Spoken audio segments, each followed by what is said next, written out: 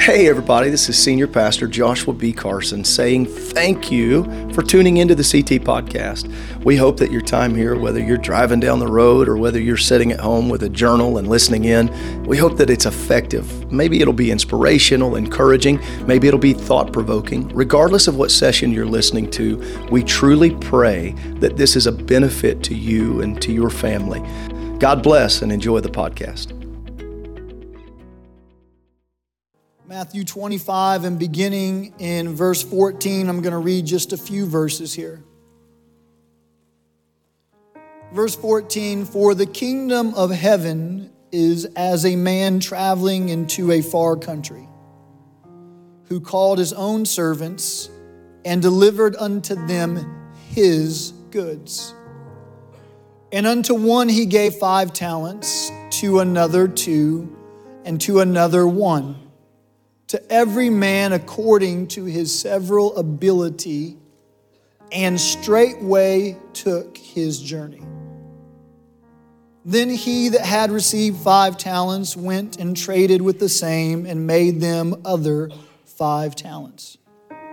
And likewise he that had received 2, he also gained other 2.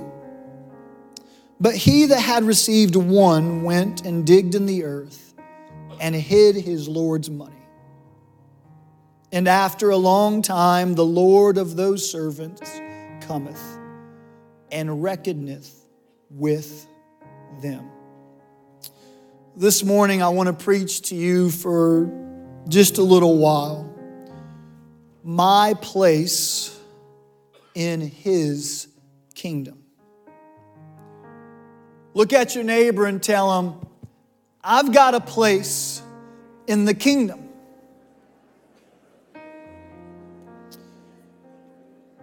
Amen. We've got a place in the kingdom of God. If you would join me, let's pray. God, we love you and we thank you for your word. We thank you for what we have felt, because it is evident that you are present here today. I'm asking you, God, that you would help me to deliver the word you have put on my heart. God, help this crowd to receive it, Lord, and to apply it to their lives. We're gathered here today, God, because of you and you alone. This is your hour. Let your will be done.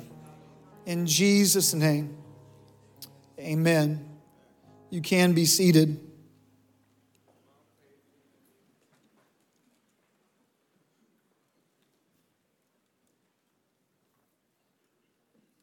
In Matthew chapter 25, we're reading here from a parable where Jesus is teaching about talents. But Matthew 25 is the second chapter of what is referred to as the Olivet Discourse. This discourse is just a lengthier teaching from Jesus. The book of Matthew has several discourses found throughout it. The most famous one of all, probably the Sermon on the Mount. But this discourse begins in chapter 24 and flows all the way to the end of chapter 25. Jesus had just got done in chapter 23 teaching in the temple, and he was speaking to a crowd, and he was speaking and teaching very strongly. He was speaking about the hypocrisy of the scribes and the Pharisee, and his language was strong, and over and over and over again, verse after verse after verse, we read and hear that Jesus is calling them out for this hypocrisy. Now he steps out of that temple and makes his way to the Mount of Olives and finds himself there a place to teach. That's chapter 24, but there's no longer a great crowd. There's no longer the scribes and the Pharisees, and the entire tone of what Jesus was going to speak to shifts. Because now he's just with his disciples. He's just with those folks who are committed to follow him. The ones who have already made up their mind that there's nothing that's going to hinder me following Jesus. And then he begins to teach them. Now, I want to get to this place in chapter 25, this parable of the talents, because God has a word for us today. But Jesus did something very intentional and methodical in this discourse. He didn't just teach on topics that were weighty by and of themselves. He built something. And he started in chapter 24 with laying a foundation and teaching on the end times, and teaching on the coming of the Son of Man. And if you take that entire chapter together, it's really just Jesus wanting to solidify in the minds of the disciples that there is a day coming when I will return for my church. He just wanted to make it clear and to make sure that they didn't misunderstand. He told them that no man knows the day or the hour, but God knows the day and the hour. There is a precise time that is already established of when the Lord is going to be returning for his church.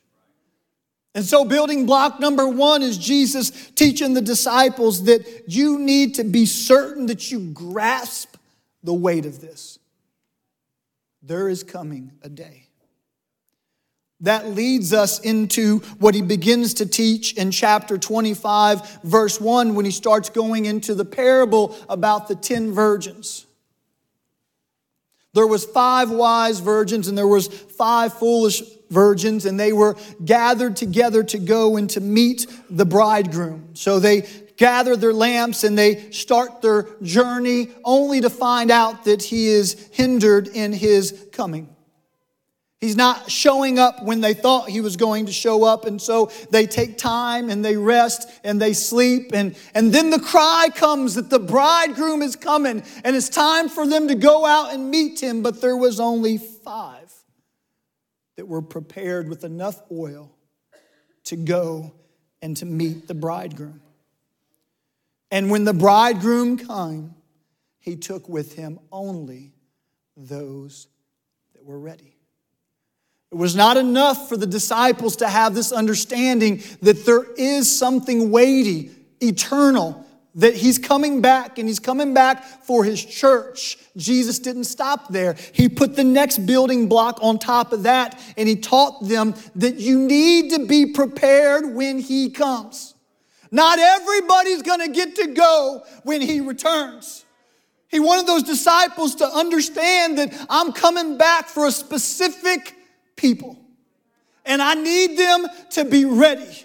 Because if they're not ready, they end up like the 5 foolish virgins who are left behind. They don't get to go. They were scoundering around last minute, trying to get some oil, trying to buy it, trying to get prepared. But none of that worked, and they found themselves left behind as the bridegroom took the other 5. Jesus wanted them to know it, and he wants us to know it today. That's why we can't hold back the message of salvation. That's why we can't dance around what it takes to make it into the kingdom of God. That's why we tell people you've got to be born again of water and of the Spirit. If not, you don't get to go. Man, why do you guys harp so much on repentance and baptism and the infilling of the Holy Ghost? Because it's what it takes for us to be prepared. If all we're doing is gathering together in the church week after week, slapping each other on the back, having a good time, grabbing donuts and coffee on Sunday morning, but when he returns, we're not ready, then how bad have we missed the mark? Jesus said, I need you to know I'm coming, and I need you to understand, be prepared for it. That's why anybody at any time can turn to him. They can turn from their sins, and they can turn to him, and God will take them on. Whosoever will, let them come. It doesn't matter how broken, it doesn't matter how hurt, how backslidden, how lost they are. It doesn't matter. God said, turn from your wicked ways and turn to me. He'll receive them. And anybody that makes up their mind can go down in the waters of baptism. We got a young lady being baptized today at the end of service. She's going to make sure she's ready. She's preparing herself for the coming of the Lord. She wants to be in alignment with what the Word of God teaches. That's why we don't get off beat on that. That's why we don't dance around it. We want people to experience salvation in everything that it is. We want people experiencing the baptism of the Holy Ghost with the certainty that they spoke in a language that they don't know, not some language that someone made them copy, not some language where someone tapped on their chin. It doesn't take any of that. It is a gift from God. And we speak as the Spirit gives the utterance. And so Jesus lays building block number 2, letting them know they need to be prepared. That brings us to the text in chapter 25 that we just read, beginning in verse 14. This is where Jesus takes us from being prepared in our hearts, being prepared through the death, the burial, and the resurrection. And he shows us what a prepared life should look like in the parable of the talents. And so, in reading this, we see that the master comes and he calls his servants and he gives them a unique amount of talents. One got 5, one got 2, one got 1. And in my curiosity, I was trying to figure out what is the value that he was actually giving them. Because when you say it like 1 and 2 and 5, it doesn't sound like a whole lot. And so in looking into this, we find out that in New Testament times, a talent was just a unit of exchange. Its value depended on the type of metal, gold, silver, or copper. The talents in this parable have been widely thought to be silver, which I'm okay with. They didn't provide a whole lot of proof, but copper's on this far side, gold's on this far side. Silver gives me an idea of what was being given to these servants. And so when you look at that, the earning power of a talent coin then was the equivalent of about 20 years of wages for a working man or a foot soldier. 20 years of wages for just one talent. So I was curious, what's the average income in Indianapolis for an individual? And I looked it up, and the last they recorded was in 2020, and it was right at $30,000. It's the average income for an individual in Indianapolis. And so you take that $30,000 and you times that by 20, and you have $600,000. And that was the least that was given to the servants. Now, when I hear that, I get excited because I was the kid at the mall that walked past the pace car that had the little stand in front of it with a notepad. And you know, fill out this paper, drop it in the box, and you have a chance to win this car. I couldn't drive. I'm putting my parents' information down on there, dropping it in. If we made 4 laps around the mall, that was 4 ballots I dropped. Every lap got a ballot. I was always intrigued by being able to get something for nothing. Like, man, being able to win this car would be incredible if I could just get that. I didn't have to work for it. I didn't have to do anything to earn it. It's there. I'll drop the ballot in, and if I win, yes. And when I think about $600,000 being given to just the one talent, I think, man, what would it have been like to be those guys? But that's not really what happened.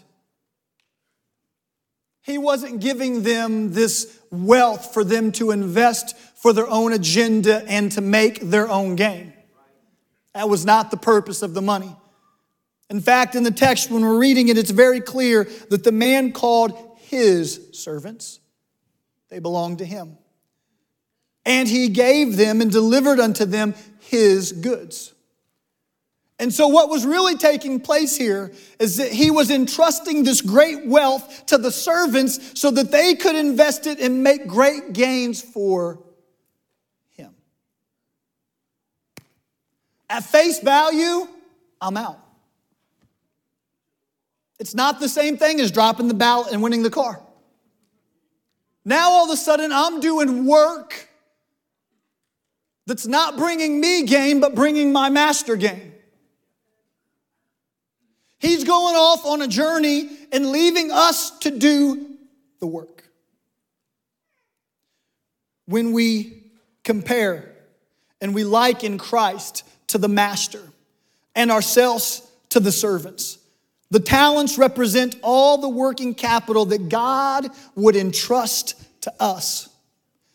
Limiting the significance of talents to either a single spiritual gift or natural abilities or opportunities for service or money or whatever you would fill in the blank with would grossly limit the scope of what Jesus intended.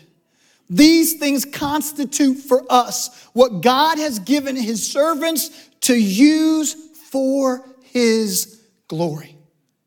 Look, every one of us in this place, we have unique abilities, giftings, and personalities, and resources available to us that we should be using to advance his kingdom.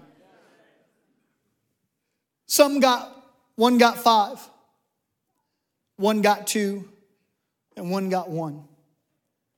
It's so easy for us to get stuck here when we take this out of the parable and we start applying it to our lives the way Jesus intended us to. Because when we start looking at it now, that means that Jesus gave some more than he gave others. And to make things worse, in verse 15, he said he gave more to those that had greater ability. If I wasn't mad the first time, here's what he's saying. God created us as unique human beings. And when he created us, he gave us certain ability. Okay? Follow me? Then he gives his creation certain gifts or talents or resources. And he gives them an abundance based upon the ability he created them with. So, I now have less than someone else has, and God did it on purpose. There's no question in some areas where I lack. During worship, I get the temptation when I have this mic on to flip that button to the on. That green light pop up and let those guys in that sound booth hear me singing.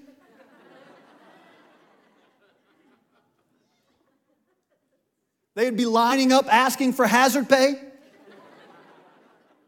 Like there's some things I just know I don't have talents and gifts in. But that doesn't take away the fact that when Brother Devin gets up here and God uses his talents to bless the kingdom and to bless the body, that I get jealous or that I get upset about that. We shouldn't be bothered by the fact that God, who knows all, built us uniquely perfect and gave us specific abilities and brought along with that gifts and talents. Why? So that the task at hand while he's gone can be done. So that while he's not present here on earth, his work continues to go forward.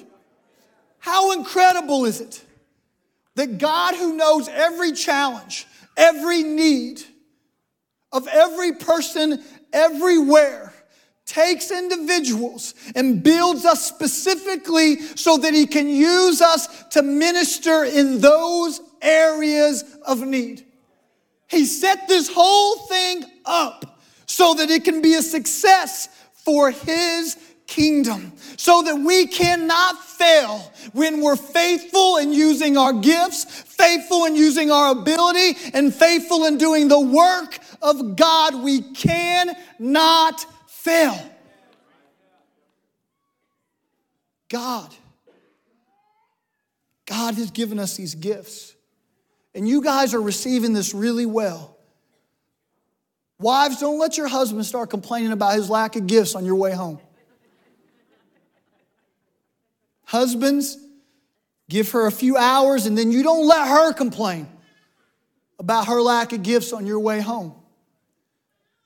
Because it's easy for us to talk about in this context, but it really starts to unfold in real life among the body. As we come to church and we see that I had a gift, God gave me something that I thought was going to bring value, but then when I got here, it appeared that my gift was not needed. I thought that the things that God put in my life and the things that He had given me could be used for His kingdom, but then I start to look at what other people are able to do, and it brings down how I feel about myself. I was convinced that God was going to use me in a mighty way. I was convinced that I would be able to be someone that He could count on, and then all of a sudden I start to see everyone else that He's using, and I realize how I don't measure up. It seems unfair for me to have to be a 1-talent person when we know God made 2-talent and 5-talent people. Why do I got to be the one with 1 talent? Why did I draw the short straw? Oh, you want to laugh about that? Short guy, short straw. That was not my intention, but it's funny. It's okay. But the reality is we start to question those things in our flesh, and we wonder about those things because it's true. How come you get more than I get? You want to start a fight in politics and in social media? Let the government say, I'm going to hand out something to everyone. And then them say, but this group gets this much, this group gets even more, and this group over here gets even more. That's not going to fly. People will lose their minds. It's in our nature, it's in our flesh for us to want to push back against that because it seems like there's an injustice. It seems like there's nothing that's fair about it. I want to be the 5-talent person. I want to have the great capacity. I want God to trust me with much. Here's what I want you to know. The 5-talent person doesn't always look like what you think they look like. And their gifting isn't always what you think it's going to be. I'll tell you about a 5-talent individual. Goes to this church. If you haven't met him, you should get a chance to meet him. He's not here today because he's taken a group from Indiana Bible College to New Mexico for a mission trip. Brother Jim Sleva, 5-talent guy, has the capacity to handle a lot of things that God puts on his plate. You wouldn't tell it by looking at it though, because it doesn't seem like what you expect with 5 talents. 5 talents, you think they look nice, right? Sharp suits. Brother Sleva could care less. I'm not sure he's ever bought a new suit in his life. That's no dig. It doesn't matter to him. I'm not sure he ever bought new shoes in his life as an adult male. It doesn't matter to him. When he got out of Indiana Bible College, a 5-talent man looked like somebody that was traveling over to across the country to Germany, where he went from base to base to base, teaching about Christ, loving on people, with no support, with no friends from America to go with him, all by himself for years doing that ministry in that service. And then he comes back to the States and starts working at Indiana Bible College, and he lives in Fountain Square when Fountain Square wasn't cool. If you're new to this area, Fountain Square hasn't always looked like this. Fountain Square had some of the highest crime rates in our city. Drug deals, prostitutes, gang violence over and over again all across Fountain Square. It was not safe for you to walk outside. You definitely wouldn't be walking your puppies. And Brother Sleva lived right in the heart of that. And that 5 talents gave him the capacity to work with young men, to pray with them, to love on them, to care for them, to encourage them. He would walk out of his back door and down the alley and go to the house there. I'll spare the names and the details, but there was all kinds of things going on, and he would be praying for them and loving on them and helping them. He would leave that house and he could go down to the next house, and there would be boys hanging out on the porch there, and he'd be working with them. And God gave him the capacity to be able to process that while I'm pouring into them and it looks like they're just about to take that turn for what's right, then he gets the call. Died in a drive-by. Or they died of an overdose. Or they just killed somebody and now they're going to be in prison the rest of their lives. Think about what you're asking for when you say, I want to be the 5-talent guy or the 5-talent girl. Because the 5 talents comes more responsibility.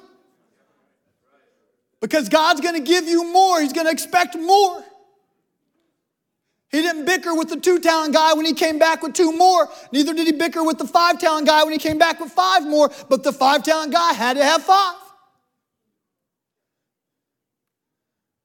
And somehow God expanded his capacity and his ability as a 5-talent person so that he could handle the weight of that. So that he could get phone call after phone call at 10 o'clock at night, 2 o'clock in the morning. Some kid strung out somewhere needing a ride. Some parent just out of their mind because they don't know how they're going to help their kid calling Brother Sleva. I'm telling you, when it doesn't seem fair to have 1 talent, think about that. It's not all roses, it's not all easy. 5 talents doesn't just mean big house, big car, big career. Doesn't even hint to that. Those things don't even matter in God's economy. They don't even hit the radar. They don't move the needle. This is why we should be completely content with where God has us and what He's given us. Each servant, although given different amounts, was given everything that they needed to complete their assignment. They lacked nothing to accomplish what God desired for them to do. You and I, we lack nothing to accomplish what God designed us to do. We have everything that we need to bring about His will in our lives here on earth. So we should not be jealous. We should not be resentful. Jesus knows what we can handle. So He will not underestimate our ability by giving us too little or overwhelm our ability by giving us too much. God knows what He's doing. And I understand that we hit those places where we feel like we hear what the Word of God is saying. You hear the words that are coming out of my mouth, but they're not resting in a settled place. Because you do struggle as much as you wish you didn't struggle. You do struggle sometimes with just figuring out, God, how are you going to use me? God, in everything that you're trying to do here on earth, how are you going to use my gifts and talents? Because I don't even feel like I'm a 1-talent individual. I feel like maybe as you were going through the factory and just creating individuals, somehow the machine got broken and stopped right here. And then when you fired it back up, it started on the next guy, and I was left with nothing. You need to know that God created you as a masterpiece.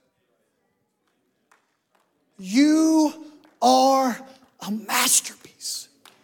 In God's eyes, there's no one else like you. He fashions you for a specific purpose, and as long as you're faithful to Him, you will get it done. I want to take you to Jeremiah chapter 1.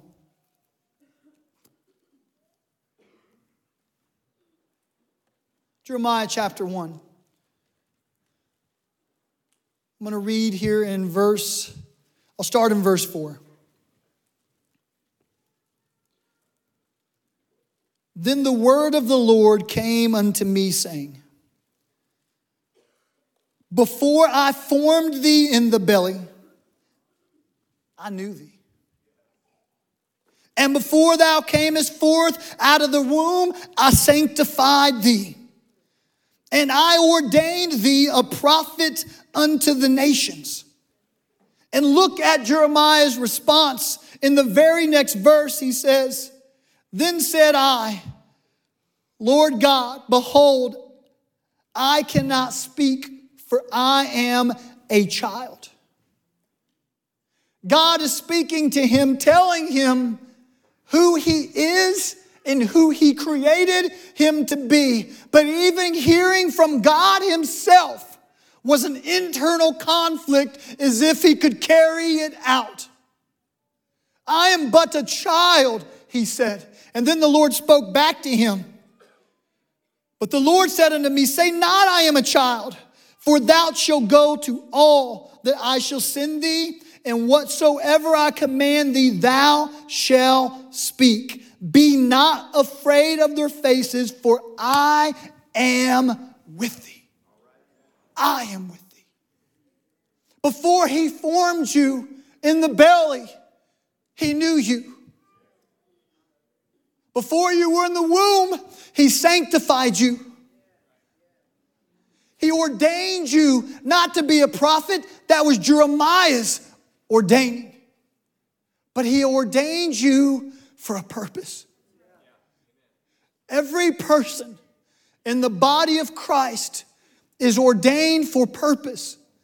God has something that he's not going to be able to pawn the work on someone else. It's yours.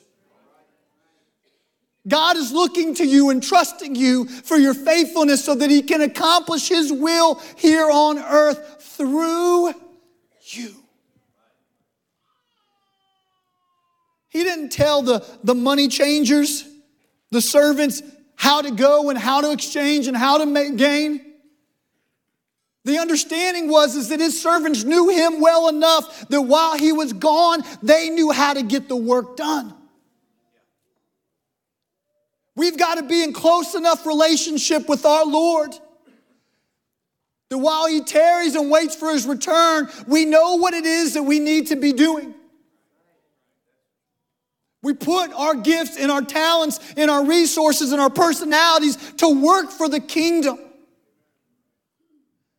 Why? Because Jesus started teaching in chapter 24, there's coming a day. There's coming a day when the sky will split and I'm going to return for my church. And I'm only coming for those that are ready. So I need my people. I need my servants. I need you to go. I need you to be faithful, and I need you to work. Don't be jealous of one another. Don't discredit the gifts I've given you. Use those gifts for my glory.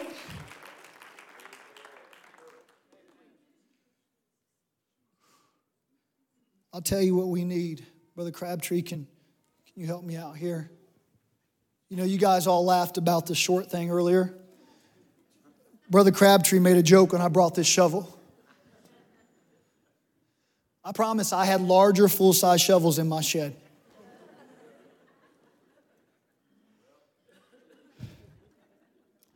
I want to admit something to my wife before the whole church. When I pulled this out of the shed, it was filthy. Dry dirt caked everywhere. Everywhere. And because I'm a one-talent guy, the first thought that came to mind was the best place to rinse this dude off in is the bathtub. Look, you laugh. It made perfect sense.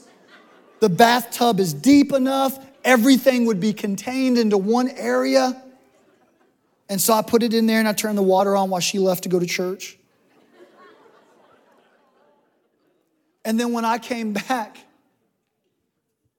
to get it and dry it off, the bottom of that bathtub, well, you can imagine. So I said that in front of the whole church, hoping that that would buy me some grace.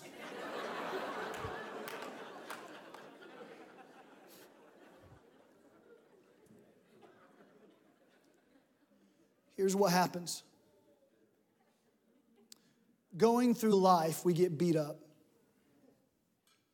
And maybe last year or last month, we were strong in understanding that I have value in His kingdom. And we recognized that our gifts maybe were not as glamorous as some others' gifts, but we knew that we were doing something good for the kingdom. And then life happens and time passes and our flesh rises up and we start to think of the gifts and the things that we have of being worthless and of no value. We start to respond like the man that had one talent did in the parable. We start making excuses about who we are and what God really expects of us. And could we even do anything with what we have in our hands? And we dig a hole. And we place our talents in that hole. And we cover it up. And we pat it down. And we move on. And if we're really honest with ourselves, every one of us, through the course of time, has buried some things along the way. Can you guys hear that?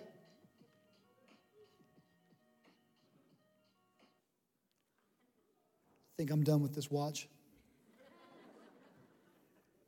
I'm glad I was listening to something soothing on my way in. But every one of us along the way, whether we're a 5-talent, 4, it doesn't matter. We reach a place, and throughout life, we bury some things. And here's what I feel with all my heart that God is wanting to do in this service today. He's wanted to resurrect some of those things. Maybe you started coming to church a year ago or 2 years ago or 10 years ago. And when you came, you got baptized, you got the Holy Ghost, you was on fire. You was ready to take on the world. And then somehow over time, it started to fizzle out. And the gifts that you thought you had that were going to be such a big impact that the church could use, that the kingdom could use, you found out there was like 40 other people that seemed to have the same gifts and the same talents. And so without ever really telling anybody why you seem to be discouraged or why you seem to be unhappy, it's because you took what you had, the things that God gave you, and you dug a hole and you buried it. But here's the good news. The master has not returned just yet. He's still out. What we need to do is we need to get a hold of some shovels. And we need to start digging.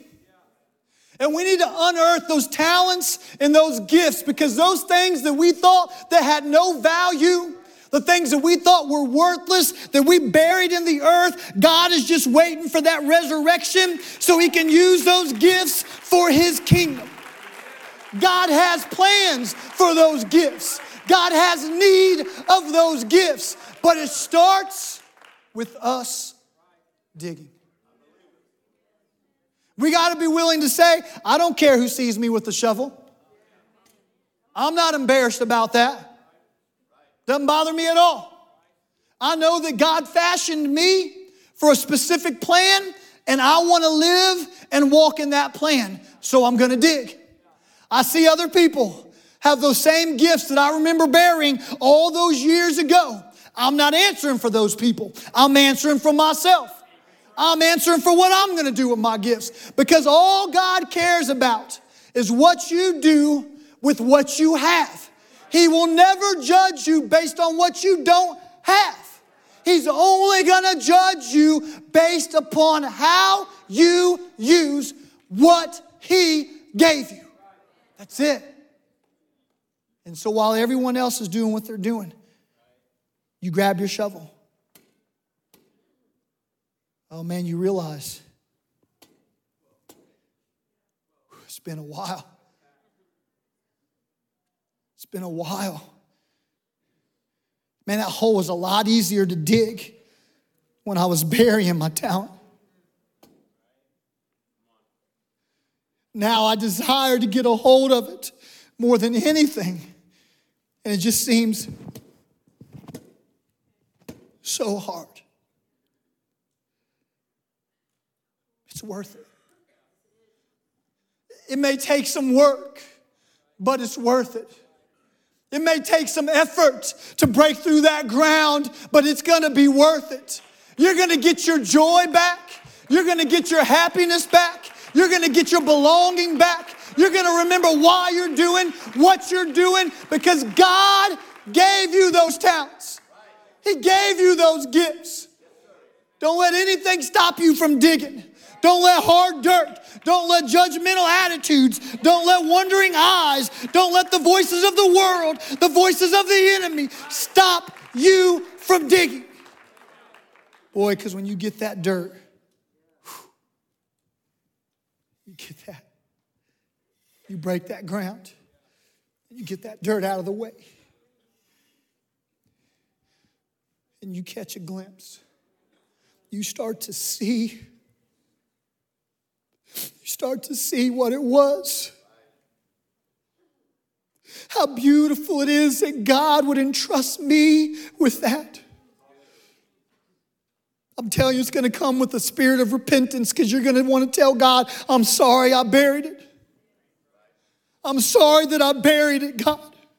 I'm sorry that I allowed comparing myself to others to cause me to bury what you gave me, to treat it like it had no value at all, knowing that you gave it to me for a specific duty. God, help me. What do these gifts look like? I'll tell you. They look all kinds of different. Is preaching a gift? Sure. Is singing a gift? Sure. There's a lot more gifts. There's a lot more talents. I was telling the gentleman, and Sister Denny was in there as well. In our pre-service meeting, I said, I got a text on March 10th.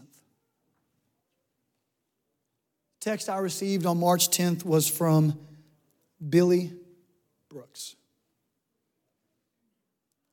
I've received texts from him before, informing me of how he's doing medically and reminding me, I got this going on and this coming up, and keep us in prayer. And we communicate via text and try to encourage him. But this time the text read this. Brother Lopez, I've been praying for your family.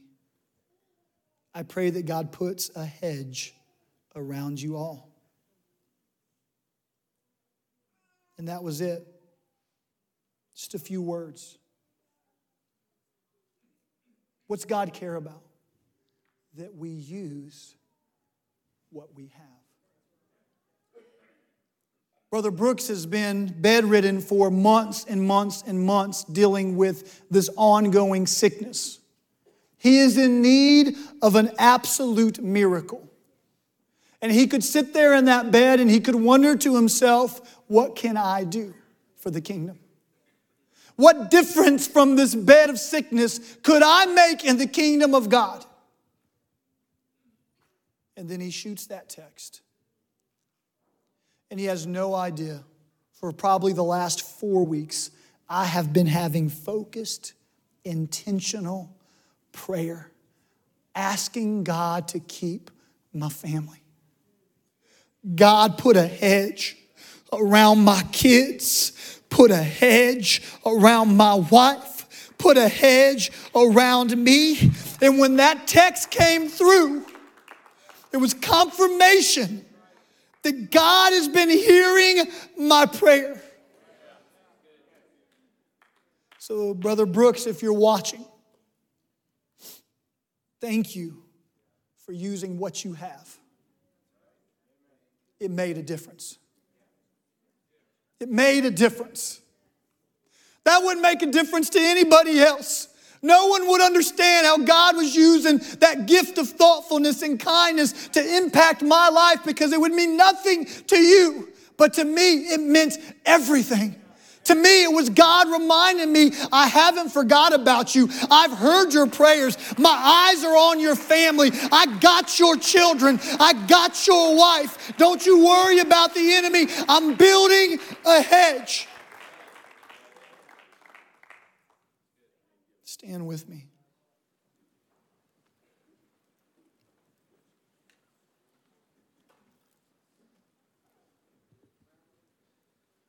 Men's conference just passed.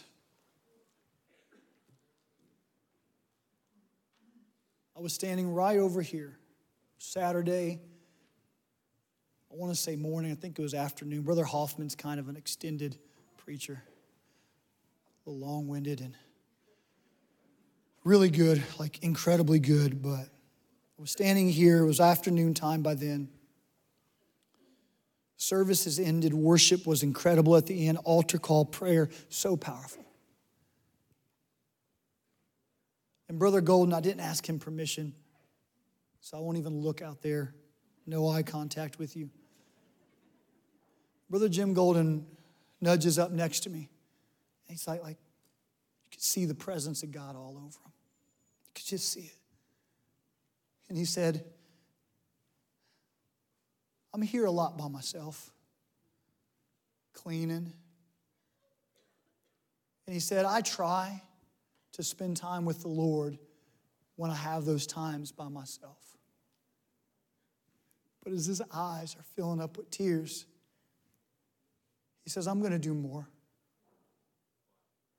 I'm going to pray more, and I'm going to worship more when I have those times of cleaning in these spaces. Because I want to impact the atmosphere for when we come together to worship. He had no idea what I was preaching on today. No idea what we were going to talk about.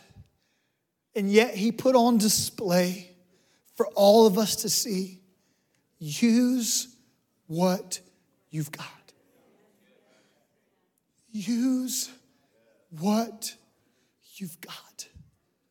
The musicians could help me. I want us to turn our attention to the Lord. I want us to start to think about,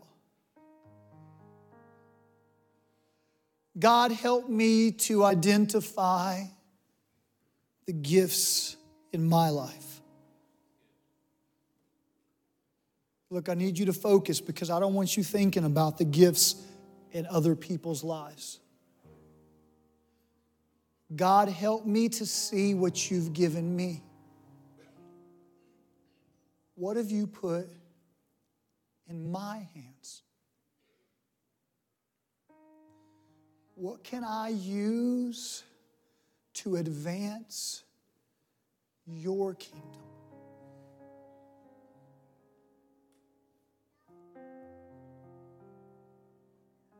God, help us now.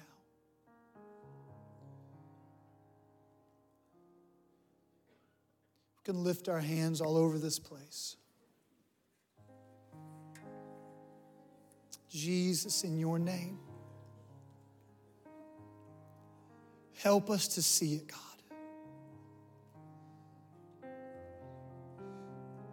Help me to recognize, Lord, that those things that I've thought were pointless and worthless, those things that didn't seem to make sense to me, God, and sometimes those things that I didn't even want. Remind me of what they are.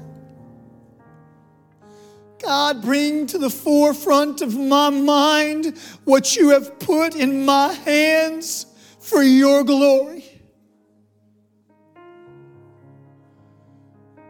God, I pray that all over this place, for those that have buried their talent, that they would get a hold of a shovel this morning and that they would dig. God, that they would unearth those gifts you gave them and that they would put them to work.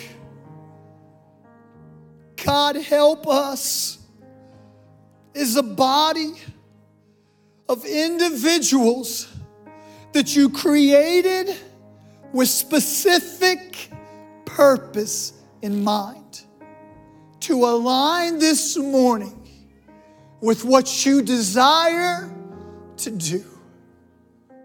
God, we need you. You're the master and we're the servants. The goods that we possess, God, are not our own. They belong to you. We're not using them to build our own kingdoms. We're not using them for our own gain. But God, we want to build your kingdom.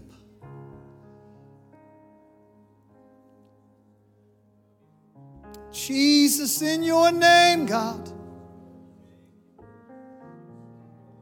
All over this place, God, help us to make up our minds, to solidify in our hearts, to be able to say to you, God, we will advance your kingdom. I'm going to work for your glory, God. I'm not going to let anything hinder my work in your kingdom. Because my place in your kingdom is a place of faithfulness. I'm opening up this altar and I'm asking you in this building that if you are willing to say to God, I'm ready to work in your kingdom, then make your way down to this altar.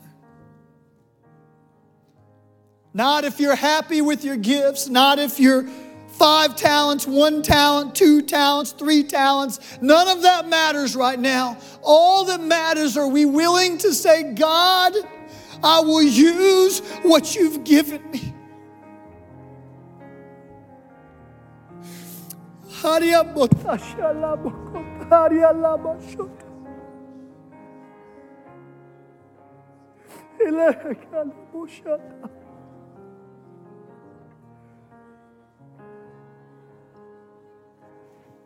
God has a plan on how He's going to move on this earth, and it's going to be through us. God doesn't have a plan B. He's using His body to reach this world. Your gift and your talent and your personality and your attitude and your resources, all things that God has given to you for this purpose.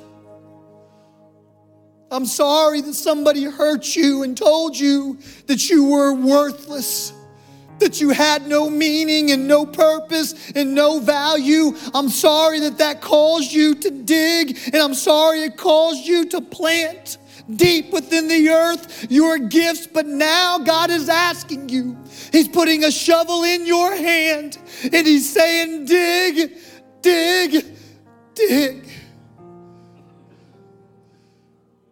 I need you to be equipped with those gifts again. I need you to be willing to let me work through you so that when I return, there's more that will be prepared.